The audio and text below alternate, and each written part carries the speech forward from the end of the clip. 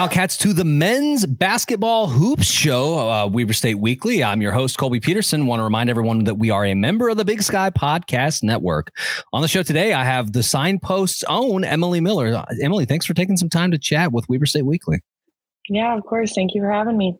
Yeah, we just had a slew of games this week. I mean, the last time we did the show was right before the SUU game, and so we have not talked men's hoops in 4 games. So we're going to do our best to kind of get through everything that happened. Wildcats came away with 4 dubs. I mean, just absolutely stunning, especially looking at the level of competition that the Wildcats have faced in the last 4 games. A good win against Southern Utah, another good win against Northern Colorado in Greeley. And then I think that the win against Eastern Washington on Monday night is also a good win. That team is scrappy, and I put that out on Twitter saying, hey, you know, this team is scrappy. Watch this game. It's not gonna be an easy one. That record isn't for real.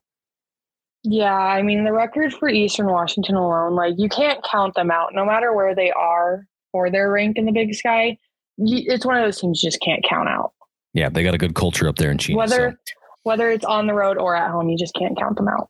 Yeah. So we're going to get into all of that for you folks. And then we're going to talk a little bit about, and then we have a game at the end. We're going to play an over under. I've got a few situations for Emily. We're going to see if she's going to take the over or the under on some remaining questions for the remainder of the season.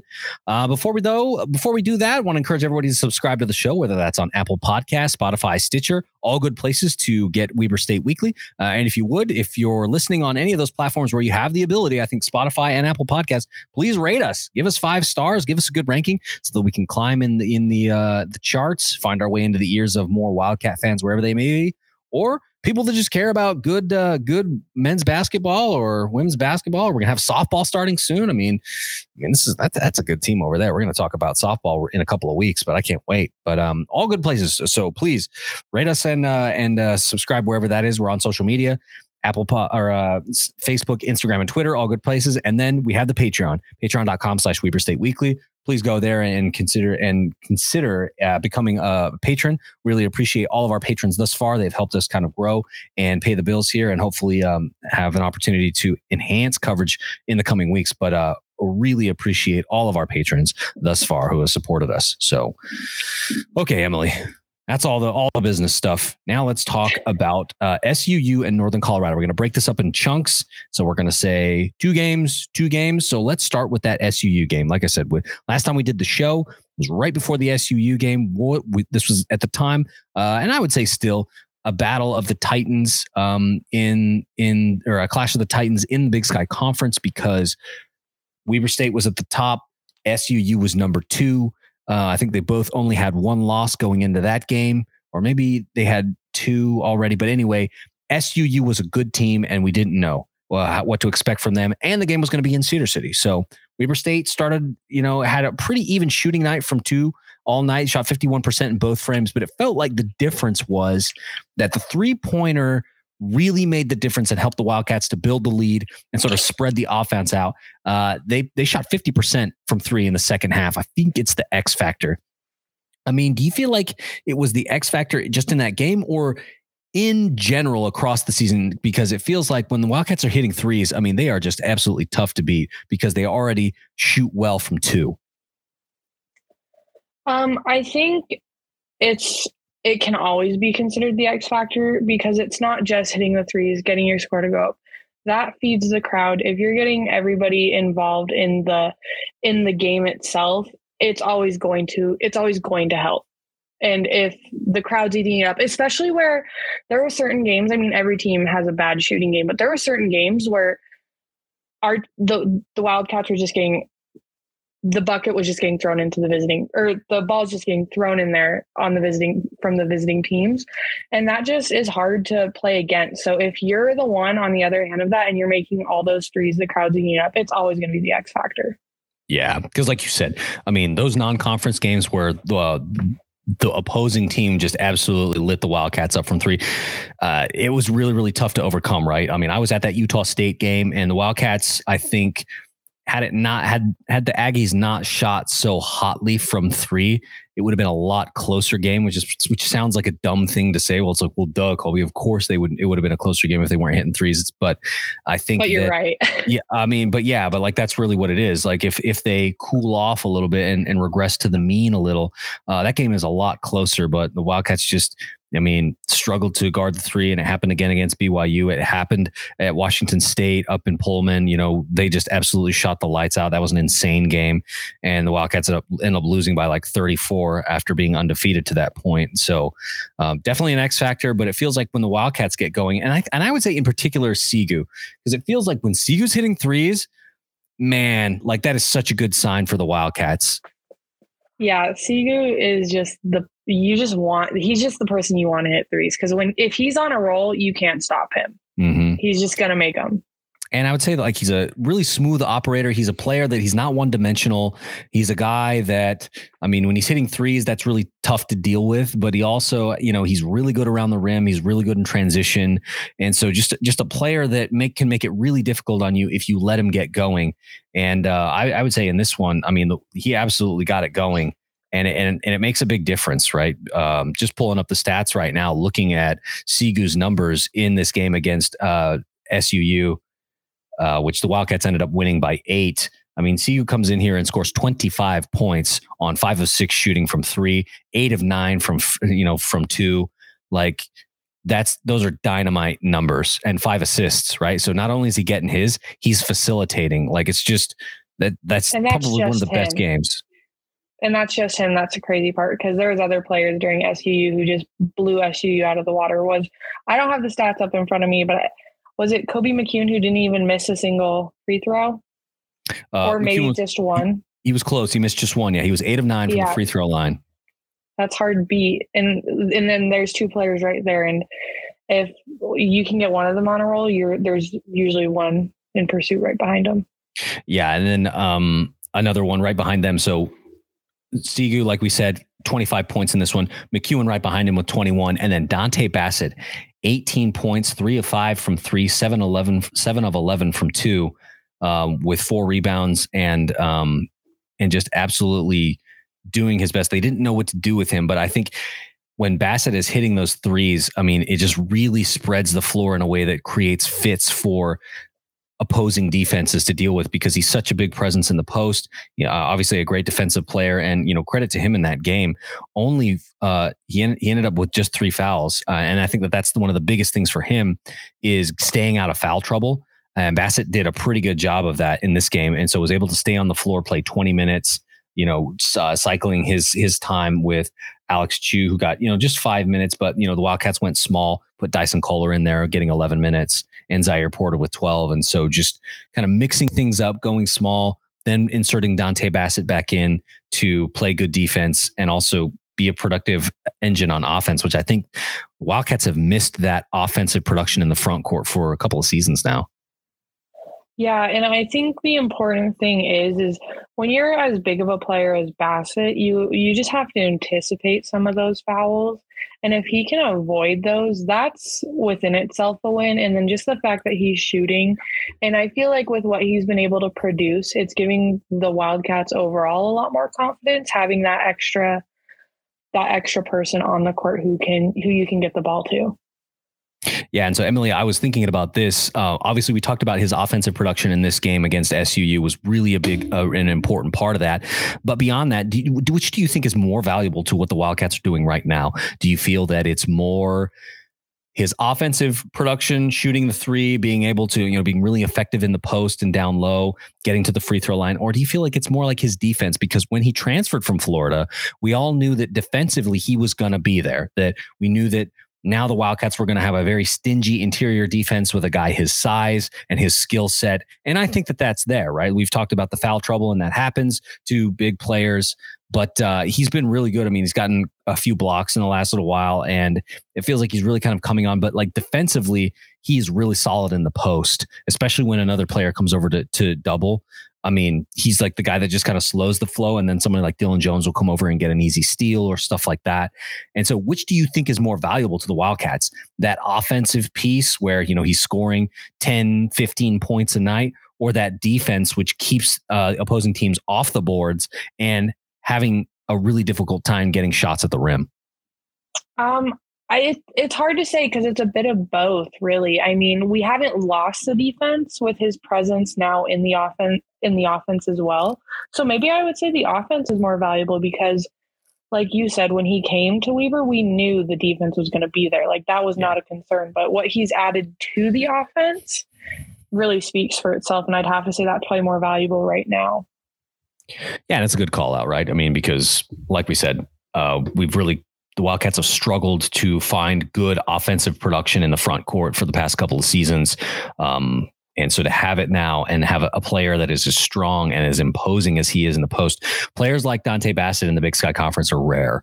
I think I said it in our group chat, but there are really just two that I can think of in the conference right now. It's Dante Bassett and Jubrile Belo, who we'll see on Saturday with Montana State. Just an absolute presence in the post, somebody that is very difficult to guard and very good at getting to the rim because he's just so strong. But also, I mean, Jubrile Belo leads the conference in block shots as well. Just a defensive monster. And so players like those guys are rare in the Big Sky Conference. You don't see them a ton. Yeah, I mean, you're exactly right. And I'm excited for those two on Saturday, right? Yeah, Montana's Thursday. That's what I thought. Yeah. Montana State on Saturday. I mean, that's going to be a really big game because Dante Bassett did not play. Well, both of those games are going to be big because Dante Bassett didn't really play in either of them. So to have him be a part of that, because those are the first two games. The Montana Roadie was the first. It was the opening of Big Sky play for the Wildcats, and to get the win in the brick against Montana State was big because that's a good team up there. They're sitting right behind the Wildcats right now in the standings. With 2 losses, and so it's just it was big to get that. But now to insert Dante Bassett into that lineup and see how that changes things, it's going to be really interesting. And you have to remember with Montana, you always want to go out of the Montana road trip with 2 wins, but count your blessings if you're going out of there with 1. A split is good. Win. Yeah, a split is good, right? Especially with as good as those 2 squads are right now, and especially as difficult as it is to win in Missoula. I mean, the Grizz are unbeaten in conference play. I think they're unbeaten all season in it at Dahlberg. I believe you're correct. I think I saw that. That is correct. I think it's 12-0 now, 11-0, 12-0, something like that. So Dahlberg has been a fortress for them this season. Obviously, the Wildcats coming up just short on that last second shot, and so it will be in the back of their minds as they face the Grizz on Thursday night. But you're right. If you can split on the Montana Roadie, that's good shape. Take what you can and move on. And dare I say, I'm glad it was Montana State that took the loss. I'd rather win against Montana State right now, and we can go ahead and win against Montana on Thursday. Yeah, it'll be nice to see. So talked a little bit about Dante Bassett scoring 18 against SUU, but then had 10 against Northern Colorado. I mean, let's pivot now to this Northern Colorado game because the win against the Birds on Monday was big. The Wildcats ended up, staying atop the Big Sky Conference standings, but then another test for them on Thursday night in Greeley against a hot shooting Northern Colorado team that have, right now, Northern Colorado has probably the player that's going to win Conference Player of the Year in Dalen Kuntz. Really great, a talented scorer, but also a really prolific 3-point shooting player, along with some others on there. And so what I wrote down in the notes is here, the Wildcats got off to a little bit of a slow start. It felt like they were just trying to settle in against Northern Colorado. Wasn't quite sure how they were going to deal with them. The points weren't coming early in the paint, but I felt like Dylan Jones kind of kept the fires burning, and he was hitting threes in that first half that kind of, you'd say, well, what do you make? Like 2 or 3 threes, Colby? Like that's only 9 points in the first half. And it's like, you're right, but they were timely. And I think that those kinds of things kind of helped keep the ship afloat as the Wildcats figured out what the offense was going to be against Northern Colorado's defense. I was going to ask you, Emily, what you thought of this. Do you think that after the first half, the Wildcats go into the locker room down 10? And it's like, okay, you're down 10 to a good team on their floor. That's not ideal, but if you can erase that deficit within the first 5 minutes of the second half, we've got a game, and it's just going to be a slugfest, right? Let's see what can happen. The Wildcats absolutely flipped the script and they ended up going on like a 40-12 run in the second half. Like, what was the difference for them in that second half that absolutely allowed them to erase a 10-point deficit and then go up 10, 15 points on top of that? Well, I mean, going into that game or that 3-game road trip, those were definitely the games they wanted to win, and they knew it wasn't going to be easy, especially 2 teams on the road.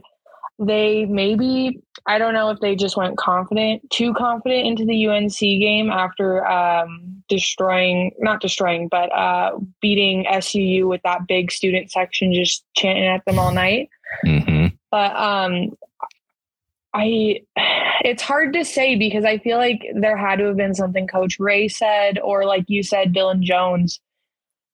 He was making those shots, and maybe it wasn't the shots, but it was the time of the shots. But there was a flip that was switched, and I think, dare I say, there was probably just a whole bunch of things that played into that. Like, we all know that teams kind of had some slow starts, and maybe that was part of a slower start than we would have liked. But I mean, we still came out of Greeley with a win. Yeah, I mean, because the Wildcats first half, the numbers aren't awful, right? They're shooting 41% from 2, 36% from 3. It's not the worst thing in the world, right? It's like, okay, those are good numbers, and they end up scoring 33 in the first half, but they gave up 43 to the Bears, right? Which is a pretty big number in a college basketball game for a half. Then they flip the script. They say, okay, second half, we're going to come out 17 of 28, 60% from 2. They shoot 7 of 12, go 58.3% from 3. Absolutely just rip the nets and just go on this crazy run. 34 points in the paint. I mean, 16 fast break points. Steals start to become a factor there. Wildcats end up with 13 steals in this game. It felt like if I were to make a sort of synopsis, what I would say is it felt like defense led to offense in that second half, where they said, okay, we've been in a little bit of foul trouble in the first half. Felt like maybe the refs kind of loosened up on them a little bit because the foul deficit was quite a bit, especially the last 5 minutes of that first half. Come back out, play some good defense, got some steals, got some turnovers. Then all of a sudden, Northern Colorado's reeling because they're going back and they're getting easy buckets in transition. They're hitting timely shots. They're shooting the 3 really well now. All of a sudden, your lead is gone, and now you're down. And it happens before they can even realize it, right? Like before that 5-minute mark, before we get to 15 minutes remaining in the second half, all of a sudden the lead is gone and they don't know what just happened. And so I think that maybe Northern Colorado panicked a little bit and they tried to make some adjustments, but Weber State just kept their foot on the gas to say, okay, this is working. We're just going to keep doing it. We're going to keep doing it. And it totally worked. And like I said, 40-12 run in the second half. Well, and I think it was when Dyson Kohler was on the show, he said they really like those visiting crowds. They like to play in front of the visiting crowds. And, what may be the weakness of UNC is that silent crowd is exactly what Weber State needs to just foot on the gas. Yeah. Another thing that really caught my eye in this one was JJ Overton. It feels like JJ Overton has really kind of picked up his game in the last couple. In this one, he was a presence, 17 points, 4 steals, ended up with, 6 of 10 shooting. And I'd say almost all of that is right there at the rim. He was slashing to the basket, and that slash to the basket gave the Wildcat offense this pressure valve because, if Bassett is backing in or Dylan Jones is backing in, and then all of a sudden they come and get doubled, Overton's smart enough to say, okay, you're going to double him in the post. Well, then I'm just going to cut back door. The big man has the vision to see it. Easy assist. Bam. Because looking at some of the assist numbers, that's a thing that stuck out to me. 14 assists in this game. 5 of those from Kobe McEwen. 3 of them from Dylan Jones. 2 from Dante Bassett, right? Like, guys are seeing him cutting. They're finding him, and he's getting easy shots at the rim, or they're going to foul him. He was 4 or 5 from the free throw line. It feels like JJ Overton is finding his way into his role and is settling in nicely. I mean, do you think we should expect to see that for the remainder of the season, that like JJ Overton knows who he is right now and he's playing with a lot of confidence? Things have definitely clicked for JJ Overton. And I think one of the hardest things for any team going against the Wildcats is if Overton can figure out how to slash, it's hard to stop them. because that team is, you can like see they're all on the same page. They are connected. If they're having an on night, they're connected. The ball is going to get to Overton. Yeah, because I mean, the thing is, like you said, if that ends up happening, if he's slashing to the basket, he's either going to get an easy bucket or they're going to foul him. And fouls ended up being a problem for the Bears in the second half because of that change in strategy. And especially, like we said, a lot of transition buckets, which came from good defense. Then you're like, okay, I'm going to try and stop this guy. Oh, and one, dang it, I shouldn't have done that. You know, lots of those kinds of mental mistakes. But yeah, it's nice to see JJ Overton really settle into that role and realize that, like, hey, this is how you can play in this league. And it's really working for him right now. And it looks like he's catching on to each team earlier in the game instead of him figuring that out later in the game. And that's just only benefiting the Wildcats. Yeah.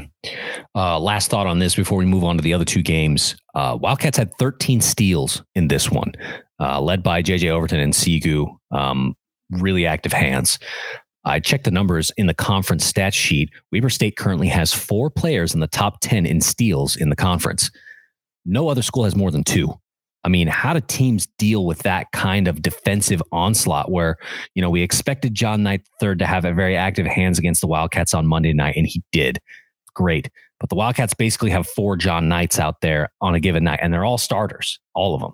So what do you do? How do you defend against a team that creates so many turnovers?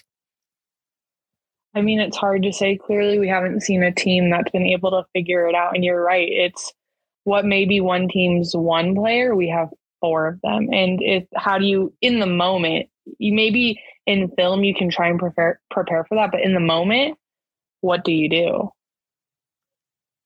Yeah, because obviously, you know, those turnovers create fast break opportunities. They create all kinds of havoc. You know, you lose a possession. It's just a nightmare for it. And the Wildcats ended up with 34 points in the paint in this one, in spite of the hot 3-point shooting. And so 34 of their 70 or of their 85 points coming in the paint.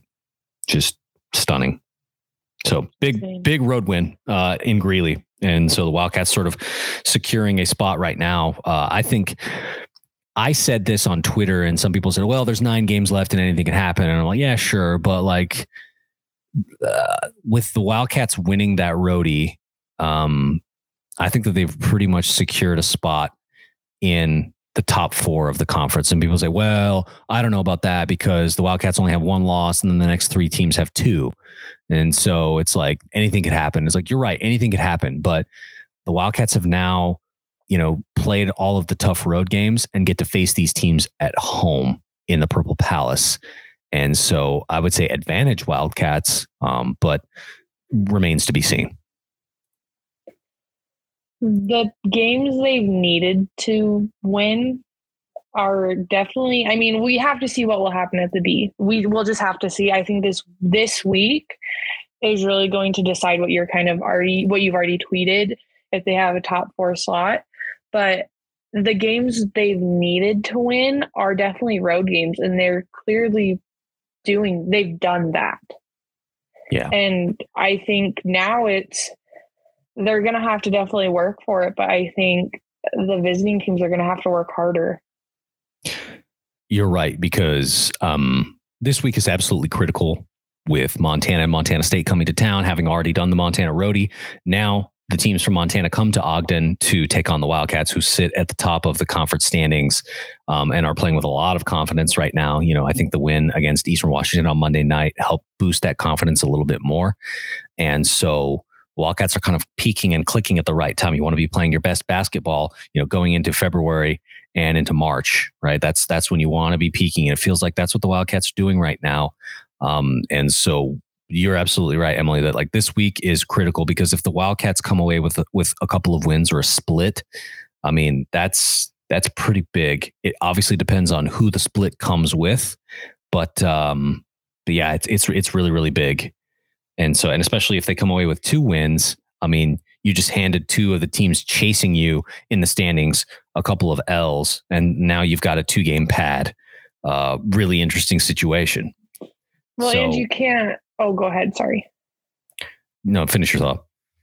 Well, you can't forget the Montana schools, or at least Montana, that won against Weber, didn't win against Weber with Bassett. And Montana State didn't play with Weber and Bassett. They played with Weber without him. And I think he really has proven to be a force that the Wildcats are definitely taking advantage of. And I think that's really important to think of as well.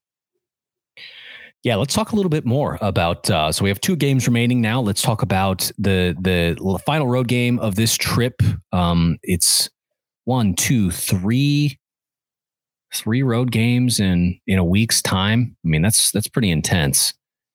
So the Wildcats end up taking on Sac State in Sacramento, and 4 Wildcats in double figures in this one.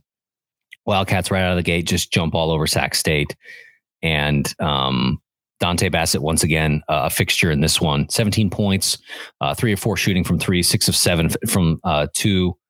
I mean, wow, what a night from him, because they didn't really have the size to deal with him, and he had both levels of his game going. And like you mentioned, Emily, that's going to be really, really big going into some of these big games at the D in the coming week, because he's playing with a lot of confidence right now.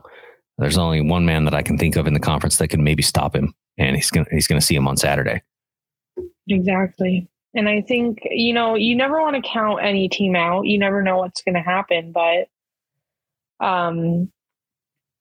they definitely did what they had to do going into Sac State. They just had to keep their foot on the gas and not hold back regardless of where Sac State sits in the standings. And they did exactly what they needed to do, and they took care of business. I mean, I think we really got what we wanted, getting the 2 road wins against SUU and University of Colorado. And maybe Sac State was just the cherry on top to finish that out.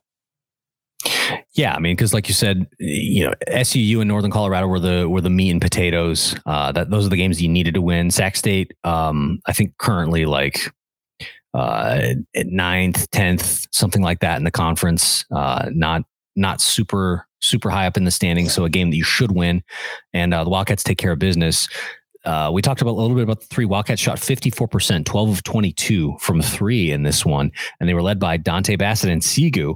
And so the question I wrote for you, Emily, was, at what point do teams have to really start to put together a defensive scheme for Dante Bassett's ability to spread the floor? Because we talked about his effectiveness in the post. I mean, the number is there. He ended up going 6 of 7, was it? Yeah, 6 of 7 in the, from 2. And most of that pretty close to the basket, but then goes out and stretches the floor and goes 3 of 4 from 3-point land. Like, if teams are going to beat the Wildcats, how important will it be to scheme for that spreading of the floor? Because it seems like it's killing teams. Well, and we could look at size alone. If you want to have a fighting chance against Dante Bassett on a good night with his shooting, you need somebody who can guard him, and who can do that. I don't have anybody on the top of my head. Maybe Montana State's. I'll probably butcher his name. Jabril Bello. Yeah, that's you've mentioned him. I mean, if he's the force to be reckoned with, who can stop him? And that's what I think a lot of teams are going to come up short on. Yeah, I mean, because what I've noticed with him is it's the closeout where they get caught, because they're committed. Because usually the Wildcats are scoring, good amounts in the paint, so they're defending the paint. But then he kind of, Bassett kind of steps out, leaks out into behind the 3-point line. The defender realizes it. They get a pass from McEwen or Sigu or Dylan Jones or somebody, and it's too late. So they're trying to close out, but there's just not time. And so it's just a really difficult pick your poison situation, and a nice thing for the Wildcats right now. It seems like as the season's has proceeded along, it was a few solid shooters, but as the season, like you said, they're kind of at their peak right now, where you can pretty much get the ball to anybody, and there's a good chance that ball is going to go in. Yeah, and it feels like this team is good at making those adjustments. So we talked about the slow start against Northern Colorado. Seems like out of the gate they had a good scheme to deal with what the Wildcats are going to do. But then there's adjustment. There's changing. Obviously it's a chess game. pieces moving around, and the Wildcats find a way to get it done. I think I wanted to talk about here was Dylan Jones had 13 rebounds and 4 assists, but no points. He only shot the ball 5 times, and the Wildcats ended up winning by 20. I mean, how do you deal with that? Like, Dylan Jones didn't get a double-double, and they still won by 20. Like, ouch.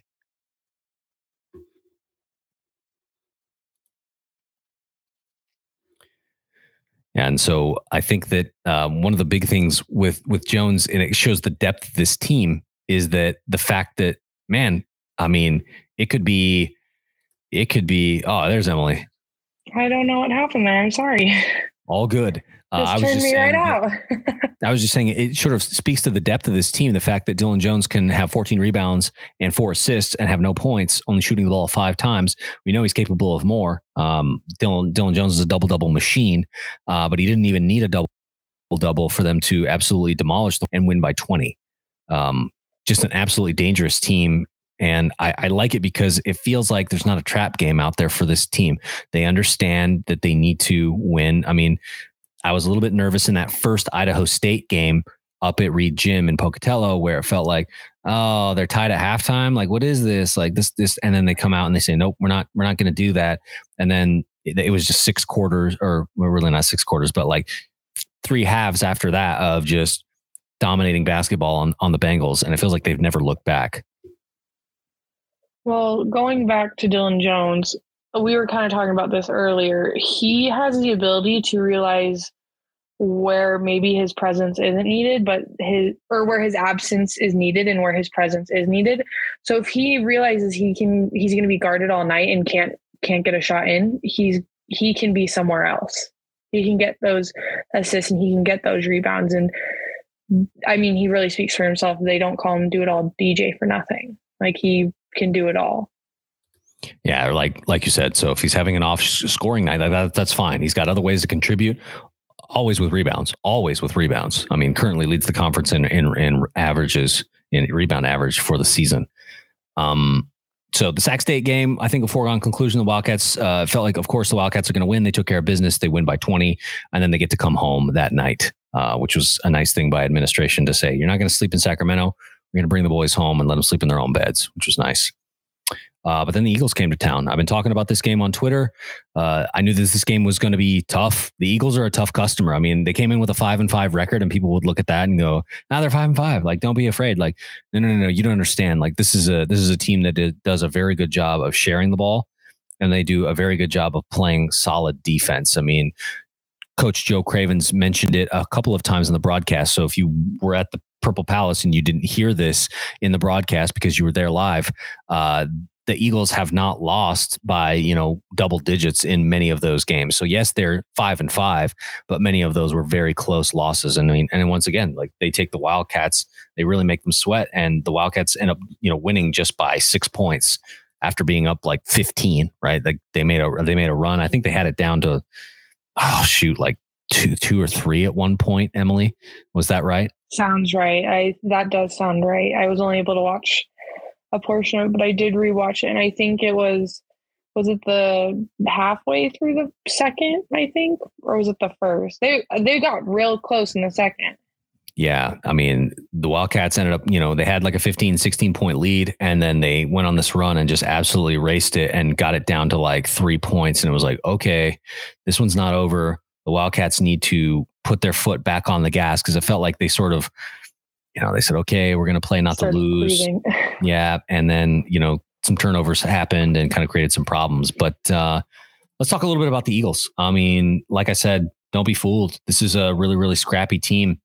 One of the things that really stunned me was how effective they were in the paint. I mean, they just absolutely, let me pull the stats right now, but I think that they actually matched the Wildcats, just barely beating them. The Wildcats had 42 points in the paint in this game.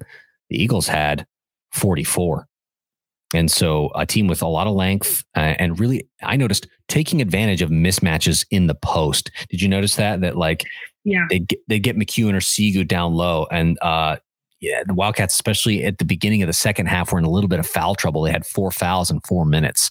So bam, bam, bam, on the verge of, being, putting the Eagles in the bonus for the remaining 15 minutes or so of the game, which is not an ideal situation. And they just took advantage of those mismatches and they kept getting them. And so they just kept using their size. It was really impressive. I mean, what else did you see that made them just so effective in the paint against the Wildcats?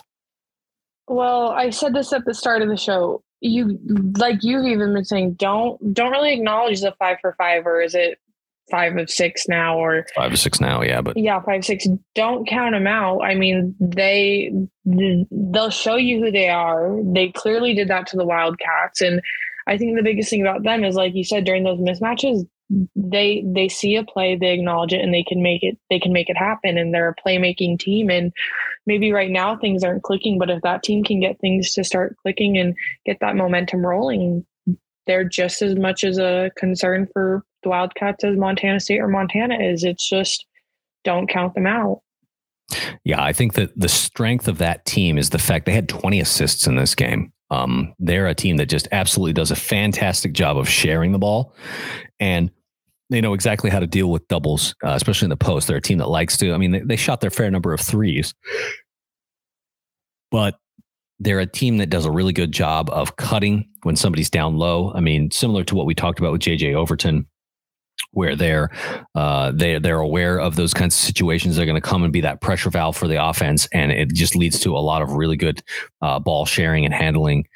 And yeah, 20 assists in this game. I think that is their strength right there.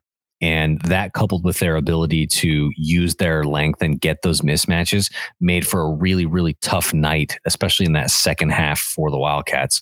Making Wildcat fans sweat a little bit, because it was like, oh shoot, like, are we going to actually lose this game? Because it's getting pretty tight and they've got some pretty serious momentum. Yeah, I mean, they just the way you said it, they made Wildcat fans sweat, and I think they're going to be preparing for that road game against Eastern Washington, and hopefully they can acknowledge what made them sweat and make that road game a whole lot easier than they had to deal with at the Purple Palace. I wanted to ask you, so the Wildcats started this one off with 4 straight steals. So like they go to the tip, Iowa wins the tip, and then 4 straight steals after that. Really, really active hands. But then in the second half, like I said, those first 4 minutes of the second half, bam, bam, bam, 4 straight fouls. And all of a sudden they're in a little bit of foul trouble. They got to play a little bit softer. Did you feel like that was like a referee thing? They were just sort of like balancing or kind of correcting, calls that didn't come through in the first half, in the second half?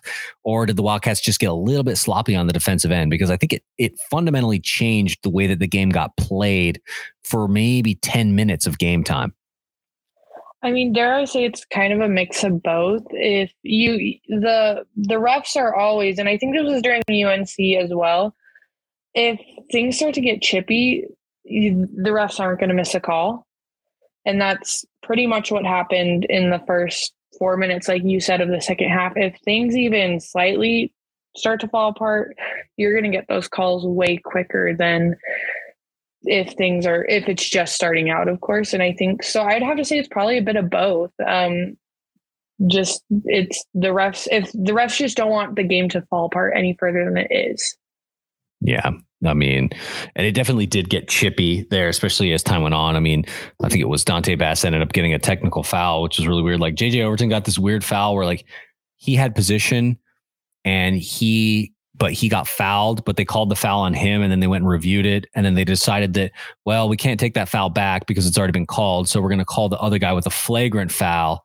And so he'll shoot 2 and the Wildcats will get the ball. It was just a lot of weird stuff like that ended up going on in this one. Yeah. And I mean, that just, the second those calls started to happen, like we all know that call on Overton shouldn't have happened. I mean, the second the refs were able to see a replay, it was like, oh, well, like you said, we can't take it back, but I guess we could make it slightly worse for the Eagles. And then was it a double technical on, I don't remember who was also in that little, do we even call it an altercation with Bassett?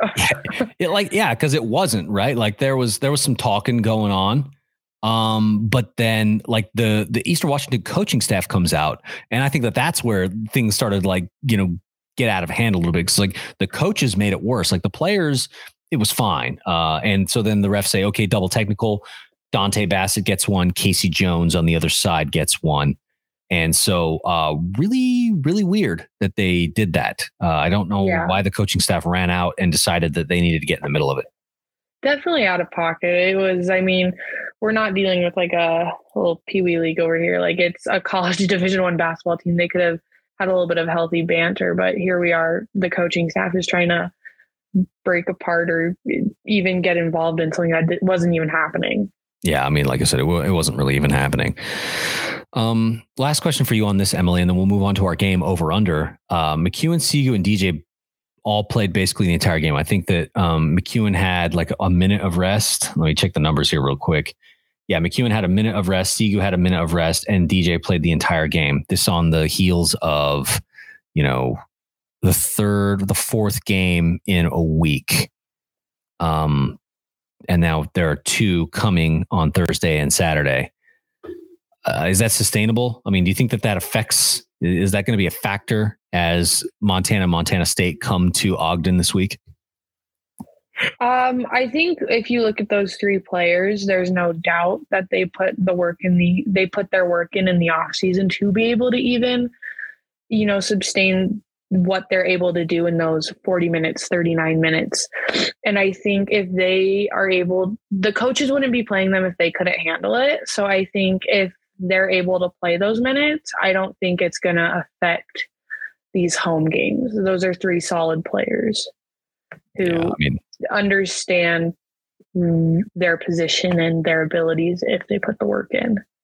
Yeah, like you said, critical players, of course, in, all three starters. And so just an outsized effect on the way that the game works, and credit to them, nobody really getting into foul trouble, looking at the numbers here, Kobe McEwen got 4 fouls, Segu got 4 fouls, and Dylan Jones ended up with, I'm looking at the wrong spot. 2 fouls for Kobe and Segu, and then 2 fouls for Dylan Jones. So fouls not necessarily a factor in that, right? Like if they're able to stay on the floor because they're not getting in foul trouble in spite of, 10 steals, playing some pretty stiff defense, causing overall 14 turnovers for the Eagles.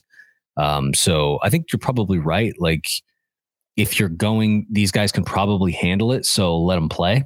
That's probably the case, right? And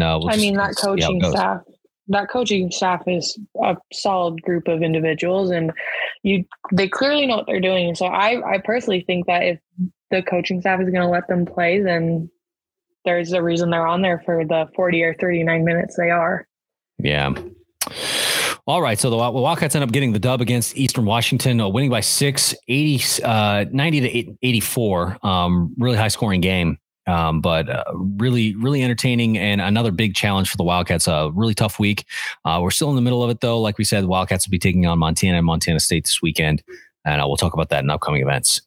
So now let's go to our game, Emily, and wrap this show up. Over under. So I've got a couple. I don't have a ton of lines. It's got maybe 2 or 3 lines here for you, really quickly, and I want to kind of get your take. So right now, JJ Overton is currently tied with Dylan Jones at 1.6 steals per game.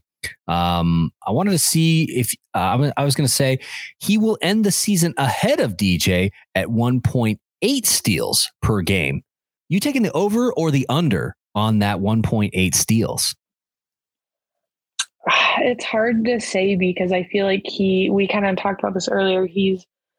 Things are really starting to click for him. So it's believable to choose over, but at the same time, that's been Dylan Jones for quite some time. So under as well, but I'll go hopeful and say over.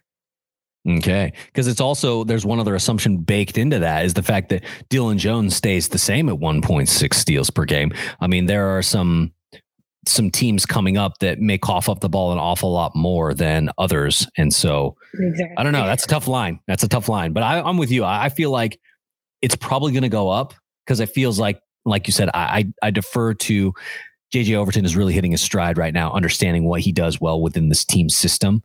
And the team as a whole is really gelling. And so probably going to take the over. Next up, Weber State has 9 games remaining on the schedule. They will win 7.5 of those games. You taking the over or the under?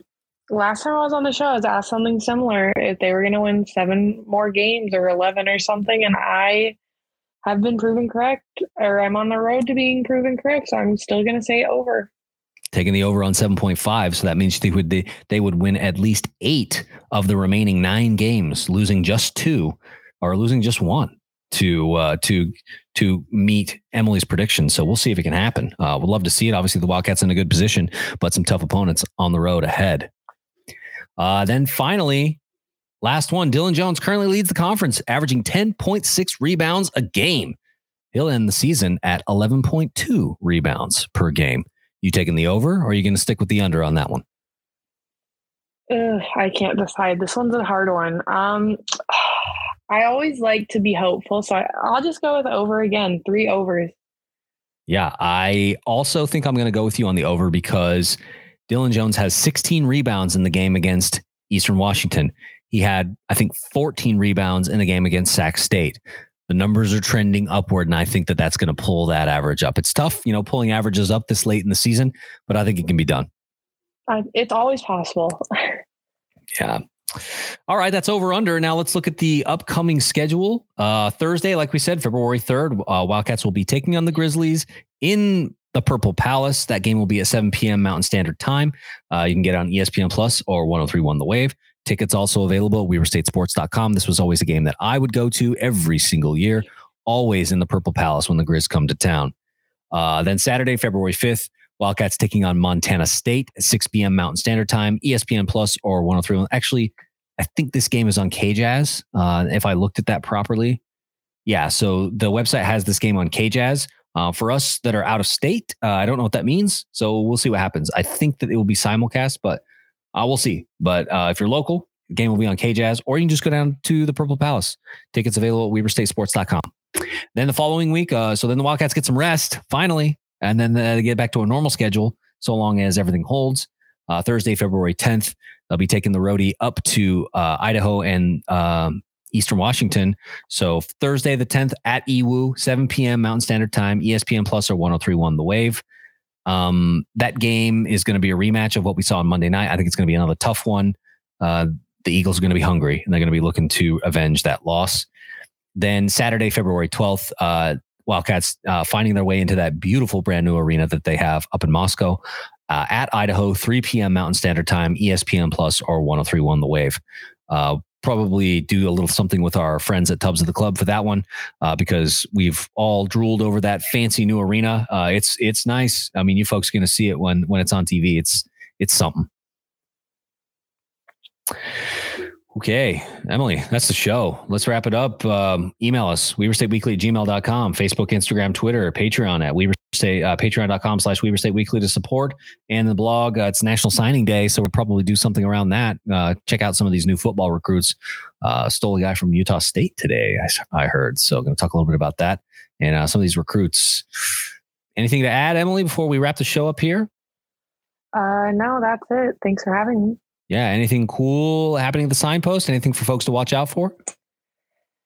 You can look forward to a softball enterprise about the season starting tomorrow. Not the season starting tomorrow, the enterprise tomorrow. Okay. Yeah. Shout out to Andrea right there. Hey, thank you so much. We really appreciate your support. Miss you all down in Ogden.